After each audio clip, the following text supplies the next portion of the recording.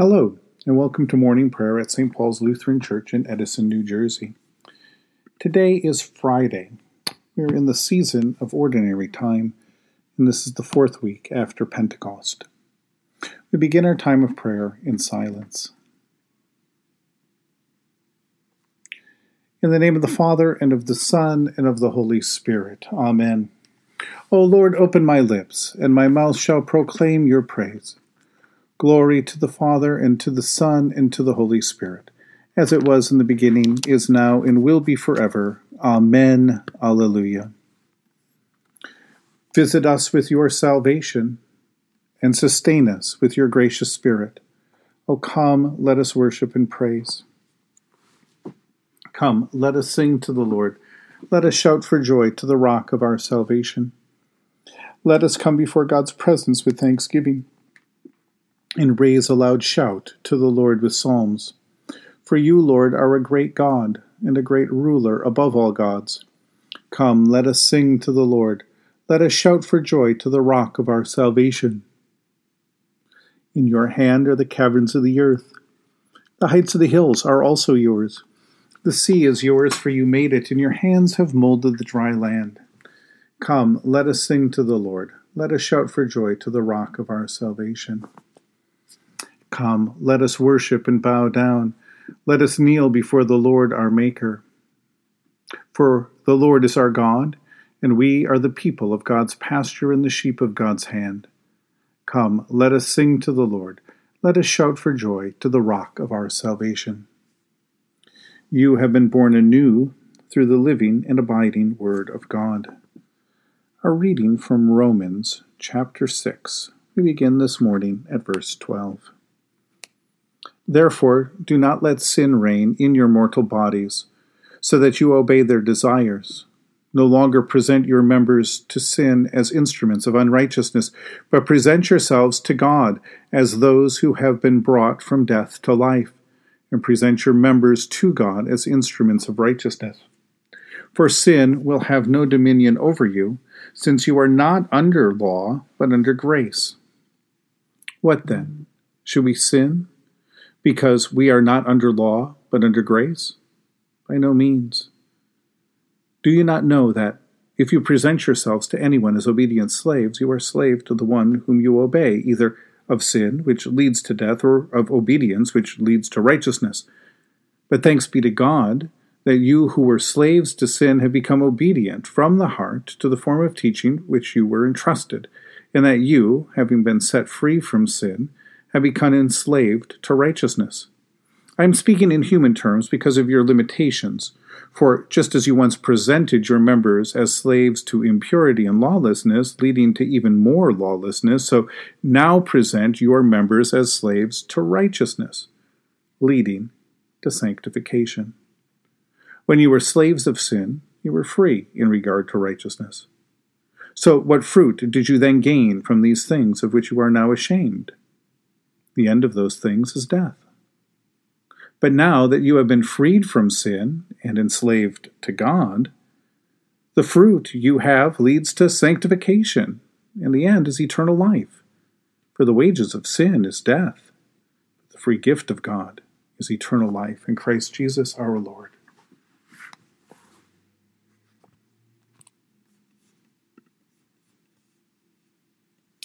On his album Slow Train Running, Bob Dylan sang a song called Gotta Serve Somebody. The refrain reminds us that it may be the devil or it may be the Lord, but we're going to have to serve somebody.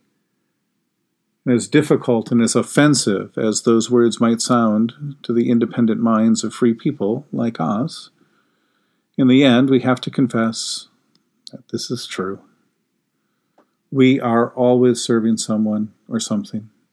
Even when we are doing what we want, we find that we are often simply slaves to the impulses of our appetites, our anxiety, our depression, the tricks of our mind, our past hurts, our self-talk.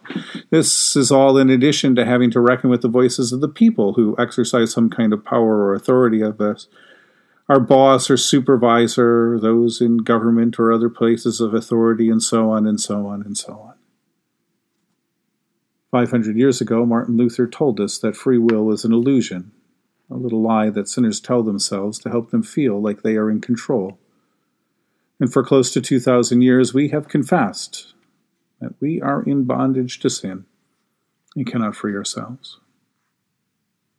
In the passage this morning, St. Paul is drawing a contrast to life before and after baptism, before and after death. Before baptism, we were slaves to sin, and that is the many ways that we turn away from God, the way we cash in our humanity, the many ways we trade our humanness in relationship to God in exchange for illusions that end up promising us godlike powers of freedom and knowledge, but in the end only bind us even more. Now, though, on the other side, having died to those things and put on Christ, we put on also our humanity.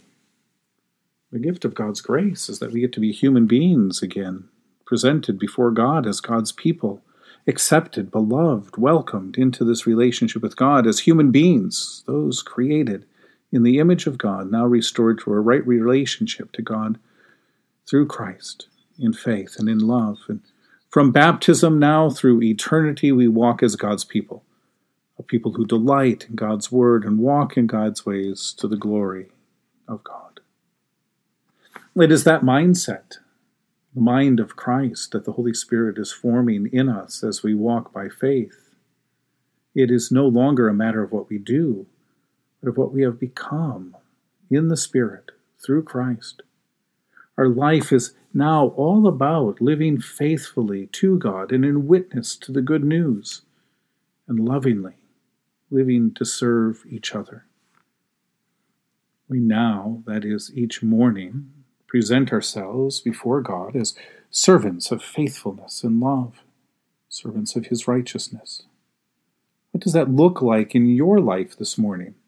As we move out into our day, remember that we move out as Jesus' disciples sent out into the world to bear witness to the love of God and the coming of God's kingdom. So where is God calling you to serve today? And what is God calling you to do or to say to those around you? In the tender compassion of our God, the dawn from on high shall break upon us. Blessed are you, Lord, the God of Israel. You have come to your people and set them free. You have raised up for us a mighty Savior, born of the house of your servant David. In the tender compassion of our God, the dawn from on high shall break upon us.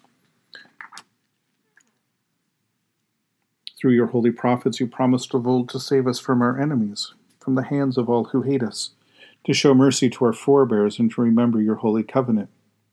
This was the oath you swore to our father Abraham, to set us free from the hands of our enemies, free to worship you without fear, holy and righteous before you all the days of our life. In the tender compassion of our God, the dawn from on high shall break upon us. And you, child, shall be called the prophet of the Most High, for you will go before the Lord to prepare the way, to give God's people the knowledge of salvation by the forgiveness of their sins. In the tender compassion of our God, the dawn from on high shall break upon us, to shine on those who dwell in darkness and the shadow of death, and to guide our feet into the way of peace. In the tender compassion of our God, the dawn from on high shall break upon us. The Lord be with you. Let us pray. Mighty God of mercy, we thank you for the resurrection dawn, bringing the glory of our risen Lord, who makes every day new. Especially we thank you for the sustaining goodness of your creation, for the new creation in Christ and all gifts of healing and forgiveness, for the gift of relationship with others, and for the communion of faith in your church. For who else, for what else are we thankful? Merciful God of might, renew this weary world, heal the hurts of all of your children, and bring about your peace for all in Christ Jesus, the living Lord. Especially we pray for those who govern the nations of the world, for the people in countries ravaged by strife or warfare, for all who work for peace and international harmony, and for all who strive to save the earth from carelessness and destruction, for the Church of Jesus Christ in every land. For who else, for what else do we ask? We give thanks to you, Heavenly Father, through Jesus Christ, your dear Son, that you have protected us through this night from all harm and danger. We ask that you would also protect us today from sin and all evil, so that our life and our actions may please you. Into your hands we commend ourselves, our bodies, our souls, and all that is ours. Let your holy angels be with us, so that the wicked foe may have no power over us. Lord, remember us in your kingdom and teach us to pray. Our Father, who art in heaven, hallowed be thy name. Thy kingdom come, thy will be done, on earth as it is in heaven. Give us this day our daily bread, and forgive us our trespasses, as we forgive those who trespass against us. And lead us not into temptation, but deliver us from evil. For thine is the kingdom, and the power, and the glory, forever and ever. Amen. Let us bless the Lord. Thanks be to God. May the Holy Spirit fill you with new life and abundant joy. And Almighty God, Father, Son, and Holy Spirit, bless and preserve you, now and forever. Amen.